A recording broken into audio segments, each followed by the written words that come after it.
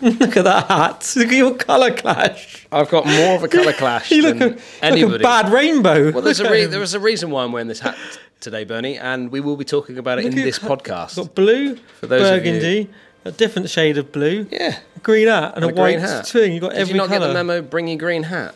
No, I've got a green jumper on there. Welcome to episode 10. Double figures. Who would have thought it, eh? They said it wouldn't last, Dan. That's what they said. Who would have thought it? Anyway, have you finished having a pop about my dress sense for today? I'll leave it there. I'll just let everybody in the comment section go to town on you. Well, and there is a reason why I'm wearing this green hat, Bernie, is because it is actually the Stingers hat. As you all know, I am a massive Louis Oosthuizen fan, and the whole team have signed this hat. And the reason I'm wearing it is not, I'd never wear it normally, but No. the reason I'm wearing it is because we've got all things to talk about today, which is, we're going to move on to the Live episode again, isn't it? It feels like it's just So how much Live have you actually watched in your life? Not a lot. Okay, so One or two little shots. shots. Can I make a little confession here? I've watched the first ever event. Oh yeah, one I went to round. it. I went to that. Yeah, I watched it. That's the only event I've ever watched. Oh right. Yeah. Well, there you go. So I did watch the par 3 hole when they were over in Australia. I thought that was fun. Yeah. It's always good to see the Aussies on the wallop, isn't it? Yeah. But I've actually been. I mean, we haven't seen each other for a little while now because I've been away on a mega pro-am. No, it's not a bad thing, is it? Yeah, it's always nice to get a break from each other, isn't it? Our parents always tried to split us up, didn't they? Yeah, keep us apart. You're not helping each other, they used to say.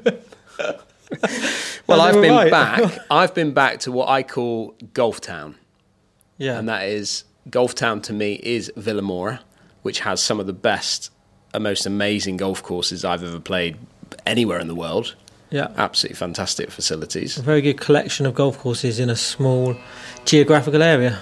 Correct. Don Pedro Resorts over there. Yeah. You've got the old course, which Good was condition. my favourite. Fantastic. Look good from what I've seen. I've seen a few little clips and a few Insta posts from you and your team members. It looked really good. It looked in good condition. It really was. And looked warm as well, which was good. Nice to get a bit of winter sun, isn't it? So we went out there with 3 of the subscribers from the channel. Yeah. We had Kev Moore, who is... he classes himself as the number 1 subscriber.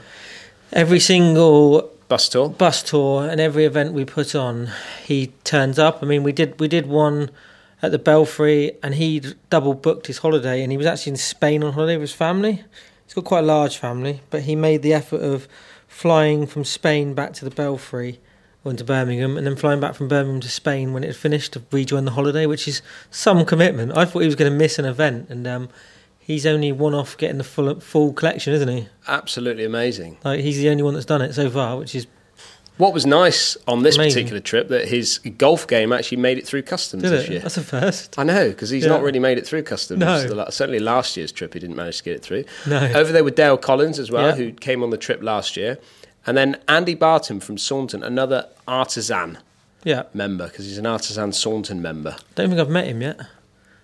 My game didn't travel well on this particular trip. No. Yeah, but you're a YouTuber, you're not a golf pro, are you now? Well, I shot rounds of +2. Not too No, I wasn't. No, sorry. No. Let's try that again.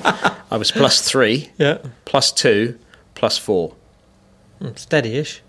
I was actually really considering the level of confidence that I had during each of those rounds. Like, have you ever had the first 2 nerves? Yeah, I get it all the because time. I want to get into every this. time I play, I have some sort of nerves, but it's good. In my opinion, it's good to have nerves. Makes me play. I always play. You revise your game, you play better generally with a bit of nerves. Makes you want it more for me. Yeah, I had first tee nerves on every single shot in that event. Did you? That's a first for me. What's that from? Lack of playing or lack of competition or just going through a few swing issues? What do you put it down to? I think I've hit the age of 42, and I think that it's time to hang the sticks up from competitive golf, possibly. Yeah. Yeah. That's a pity, that, because you have, even in the last, just before COVID, you were playing some really good stuff, and you'd almost improved a little bit. Matter. I think late 30s, you've got better than when you were in your early 30s. Yeah, but to me, it's like it's not. It got to the point where I'd love the trip. Like, the trip with the boys is amazing, and I would never change that for the world. But get me on the golf course, and it's not enjoyable. It's a sort of catch-22 situation, isn't it? Because I know exactly what you're thinking. I mean, I'm not at the level of your golf or of your YouTube, but even when I go out and play, if it was just a friendly game or a monthly medal, I'm thinking this is a missed opportunity of doing some filming. Yeah. And I don't want to not compete, and I want to try and compete more next year. But realistically, if I'm going to try and push my channel along, and next year's a big year, then I shouldn't really be playing any golf other than when I've got a camera in my hand. Yeah. It's so tricky, isn't it? Getting that right balance and producing enough content for the channel, but then still trying to compete, and it's almost an impossible job, really, isn't it? Like I enjoy playing when we go on our bus tours. I enjoy playing with the guys because there's nothing written. There's no result, is there? There's no result for me personally. There is for me. I want to win the Texas Scramble. Well, okay, the Scramble, but you've got. Yeah, I know what you mean. But when you're trying to play in a pro-am, you're trying to keep it going for the team. You're trying to, not as you've talked about in the past, not let your team down. Which don't get me wrong, I didn't feel that because that wasn't really what it was about. I just lost confidence, and then the game just hit absolute rock bottom. They're not going to an event like that to see you shoot 5-6 under the par, because realistically you're not going to do that. You might have one round you're in 5 or 6 rounds at the moment where you shoot under par, but you're not going to. I mean, 22 under won it, didn't it? You're 22 under, yeah. You're not going to get to 22 under. No that's offense. not. By the way, that's not 22 under for the team. That's 22 under for the individual pro for 3 rounds. For 3 rounds, shot rounds are 6 under, 6 under, 10 under. Yeah, I mean that's he's doing that full time as his career and his job. So you're not, challenge player. So they're not. For me, they're not going there with any expectations of you shooting 10 under par, 12 under par. They're going there to have a good time and to spend time, you and your company, and if you can help them out a little bit and you still play decent golf that they're going to enjoy. So that's the mindset you probably got to have if you're going on there. You're not going there to earn money, you're going there for almost like a bit of a holiday, I guess. But what it kind of led me on to think about was how many people go through this same roller coaster emotional ride that I've been through in the last week over in where was I? Portugal. Sorry, it's all different levels, isn't it? I mean, I played this morning, and I was talking to one of the lads, one of my friends, Jordan, who plays off like 8, and he plays like the first 14, 15 holes at Churston really well. Like he plays them like a 2-3 handicapper, and then he doesn't finish. And he's like, I just don't know what I'm doing. Like I just feel like I'm doing the same stuff. I've tried being attacking. I've tried being defensive. I've tried hitting more club on certain holes where I keep coming up short, and he just doesn't seem to finish a round. And I sort of fought back a few years, and I had that same issue before I turned pro. I never got to scratch before I turned pro. I turned pro for low 1, never touched scratch on the old system during that. And I just, again, struggled the last 3 or 4 holes, and I'd throw really good scores where I'd be under par and finish like 1 or 2 over. How have I done that? And made bogeys from nowhere, and just... It almost becomes an issue the longer it lasts, doesn't it? Yeah, massive issue. To the point where you just like you think, do I want to go through all of this all over again? And at the end of the day, you say mentally draining, isn't it? I was honestly, Bernie, I was exhausted, mentally exhausted after each round. Yeah, and then you got to look at it. You go, right, well, it's I've earned 50 quid.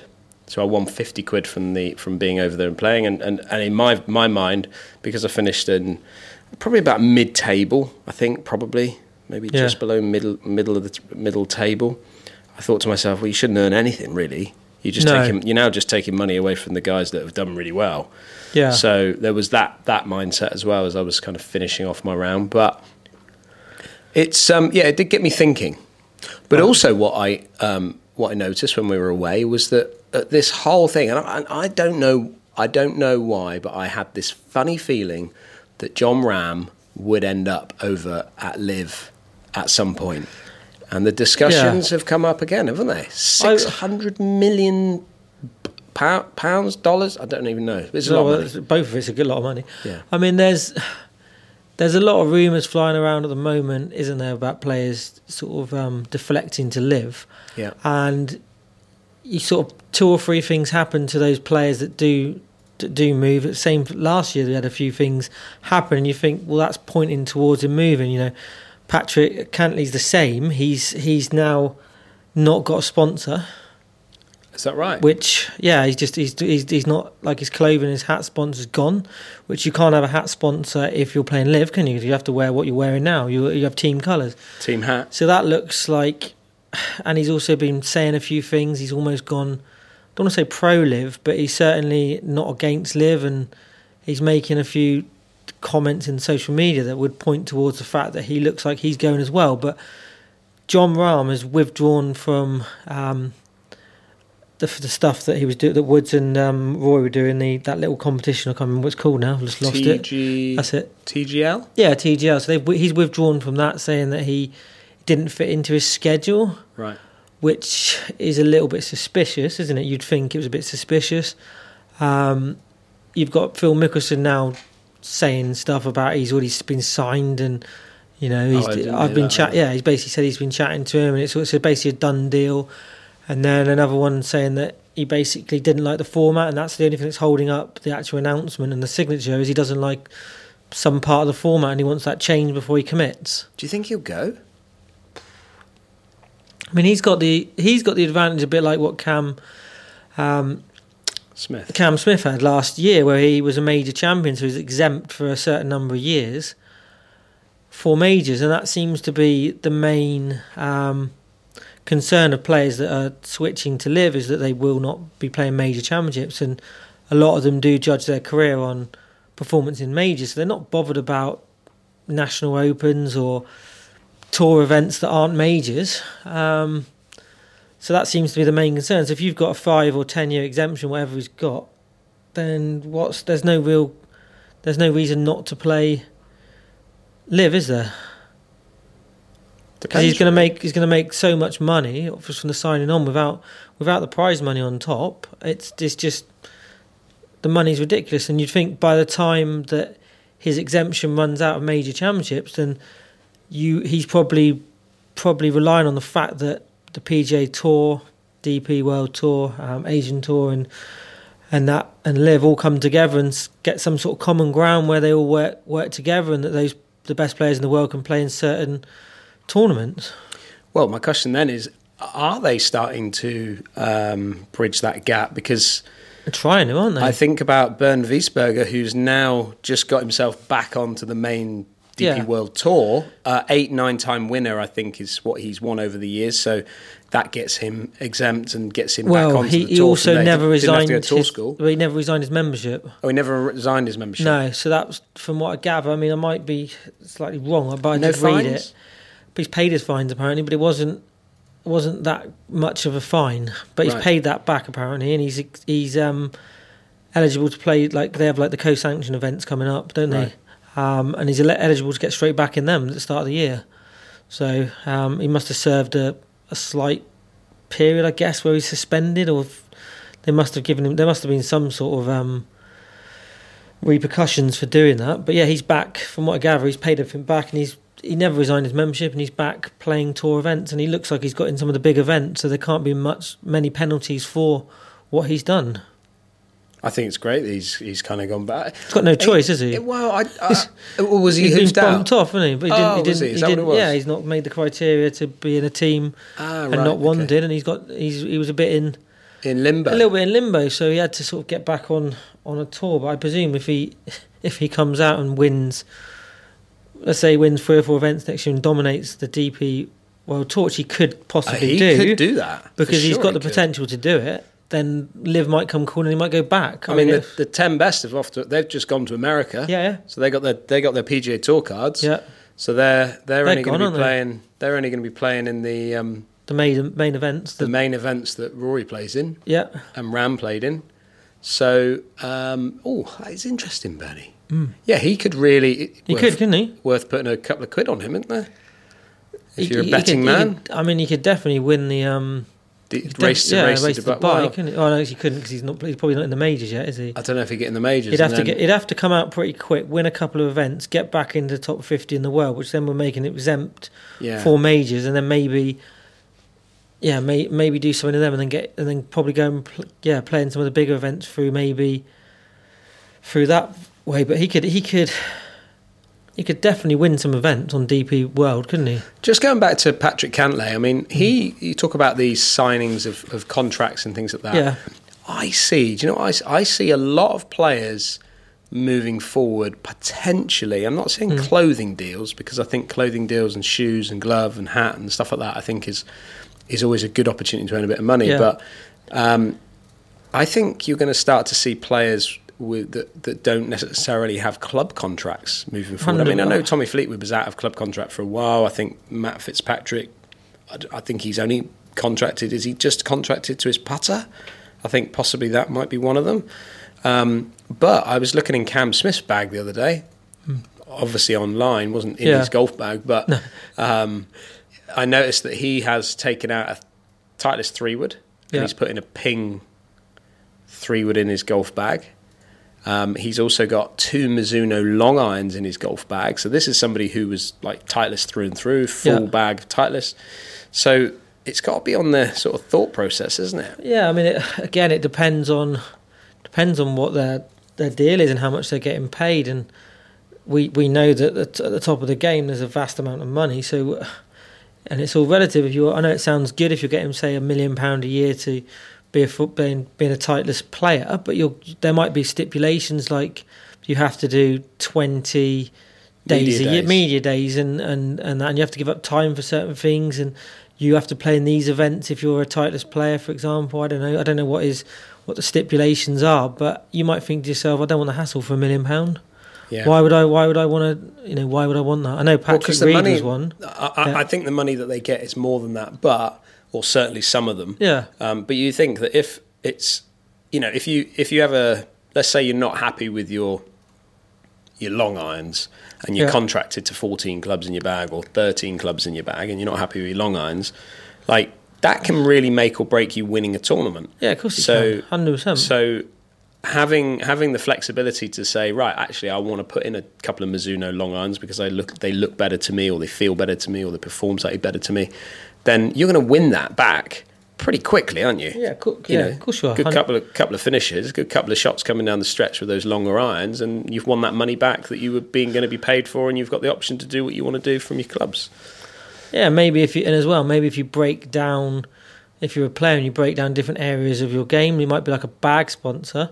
You might end up, if you broke it down, rather than doing a deal for, let's say, $1 million, we're just throwing $1 million out there, for everything, you might be able to get 600,000 for a bag. You might be able to get 100,000 for a driver. You might be able to get 150 for a putter. So you could easily, have 3 or 4 different sponsors in your bag, couldn't you? And if you're getting money off each of them, so you might. It's just, if somebody wants to pay me £1 million, then game on. Yeah. Where are we going? Sorry, Richard. Where are we going? Yeah. It's just, it's all relative though, isn't it? Some exciting news then from you. Yeah. Where's the handicap right now? We're destination scratch. Where have we got to? Update for everybody. We've not quite got there.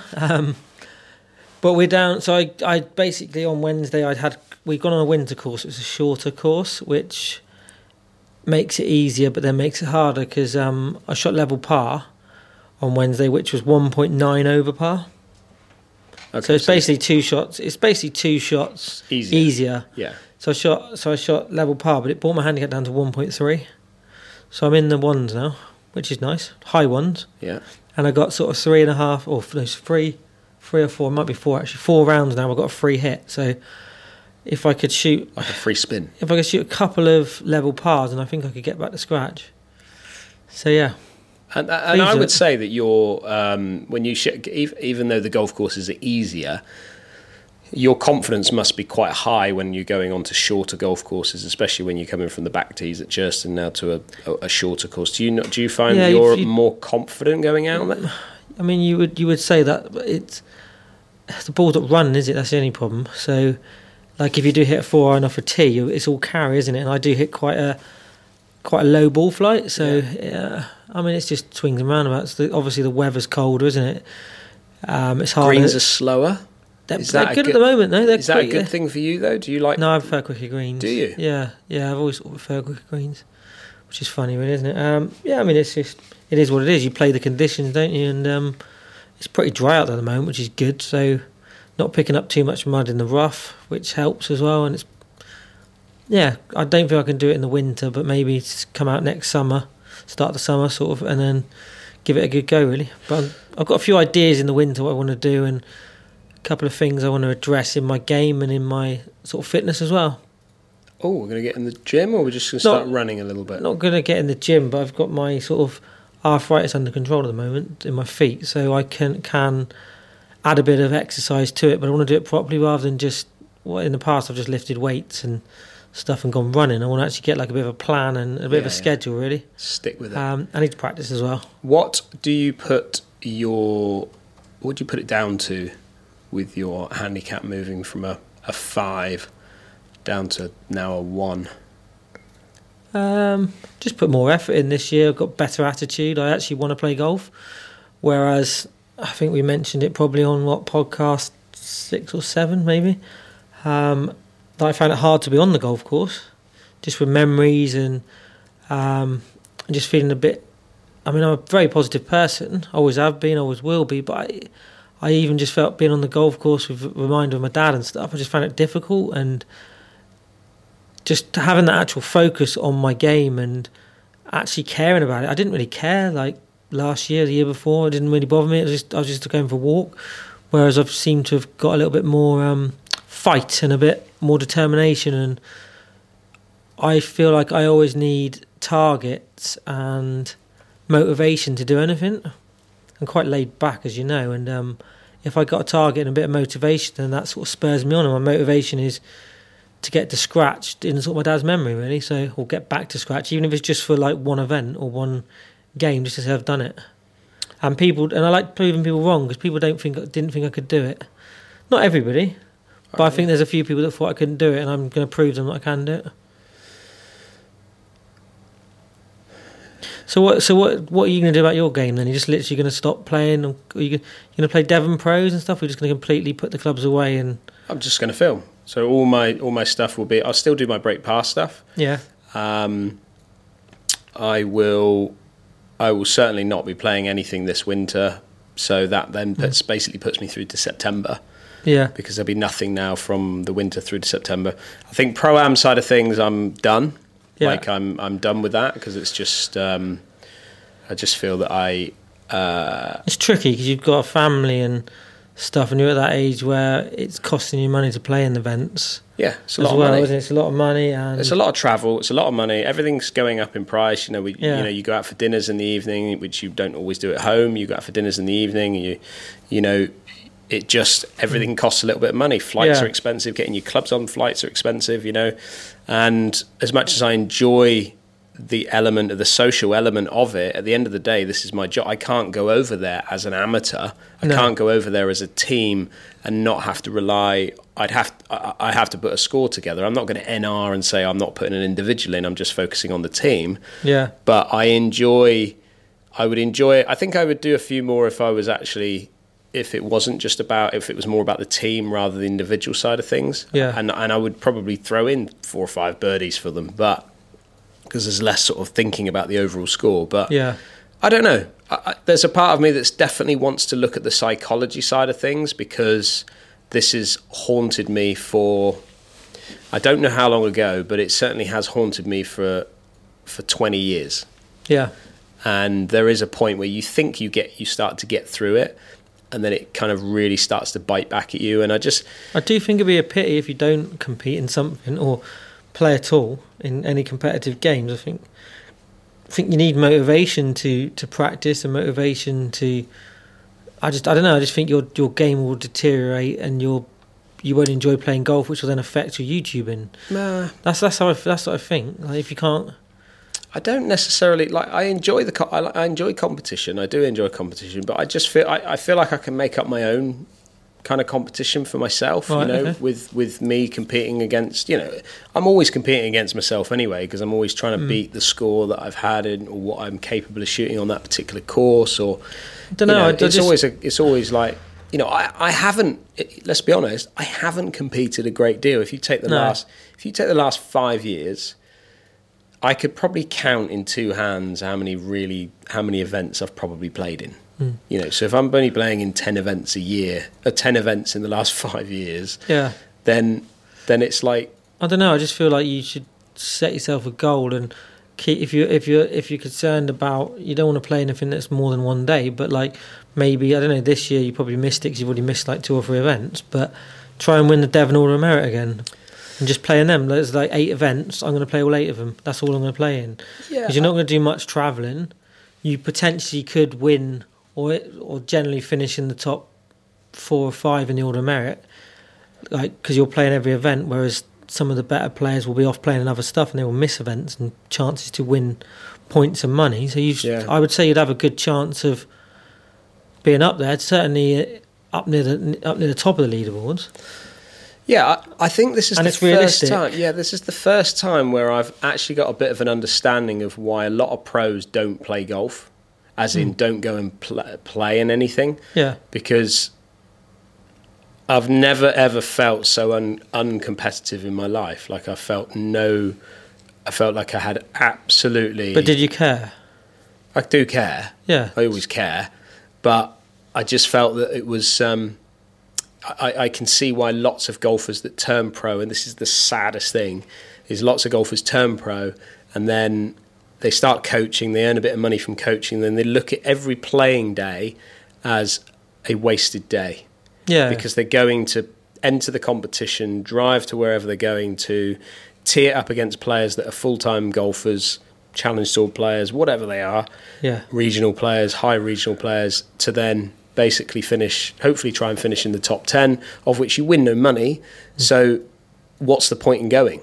And this is where the issues, I can see for the first time ever why a lot of pros do that, really. Because I've always looked at it and gone, oh, come on, let's get going, let's get going. But you used to see, so from my own experience, you'd see like the first couple of medals, like all the Order of Merit's played over winter, because obviously a lot of the club pros are busy during the summer, so the PGA, Devon and Cornwall is played winter on winter golf courses.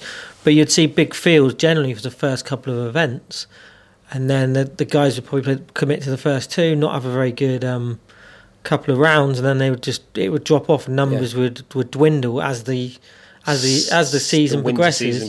Which is always a bit of a shame, but it's the reality, isn't it? They're all paying bills at the end of the day. Yeah, of course they are. Yeah, it's not easy. You don't come into the world of golf as a club pro or anything like we're in and go, I'm going to be comfortable in my life in the fact that I don't need to go out and earn money, because every day counts for these guys. Yeah, I mean, and it's really important. It's being selective, isn't it? I mean, they've got an alliance next week, Devon Alliance in Cornwall.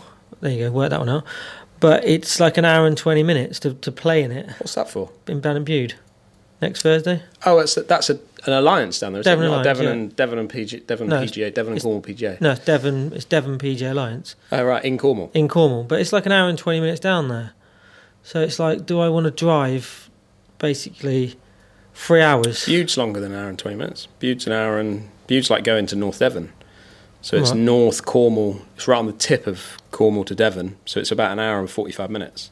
Oh, was it? I thought it was less than that. Oh, well, it's even worse then. And like, do I want to travel nearly 4 hours in a car to play around the golf when I'm realistically not going to win anything? Well, you've been doing all right in the alliances, haven't you? Yeah, I had your brother with me then, didn't I? Exactly. You got to just pick your partners, Bernie. No, I mean, it's a commitment, isn't it? I mean, it's going to cost it cost me £50 to enter it. Yeah, it's £50 to enter. So you're going to have to. Generally, when you drive down there, you're gonna have some food before you play.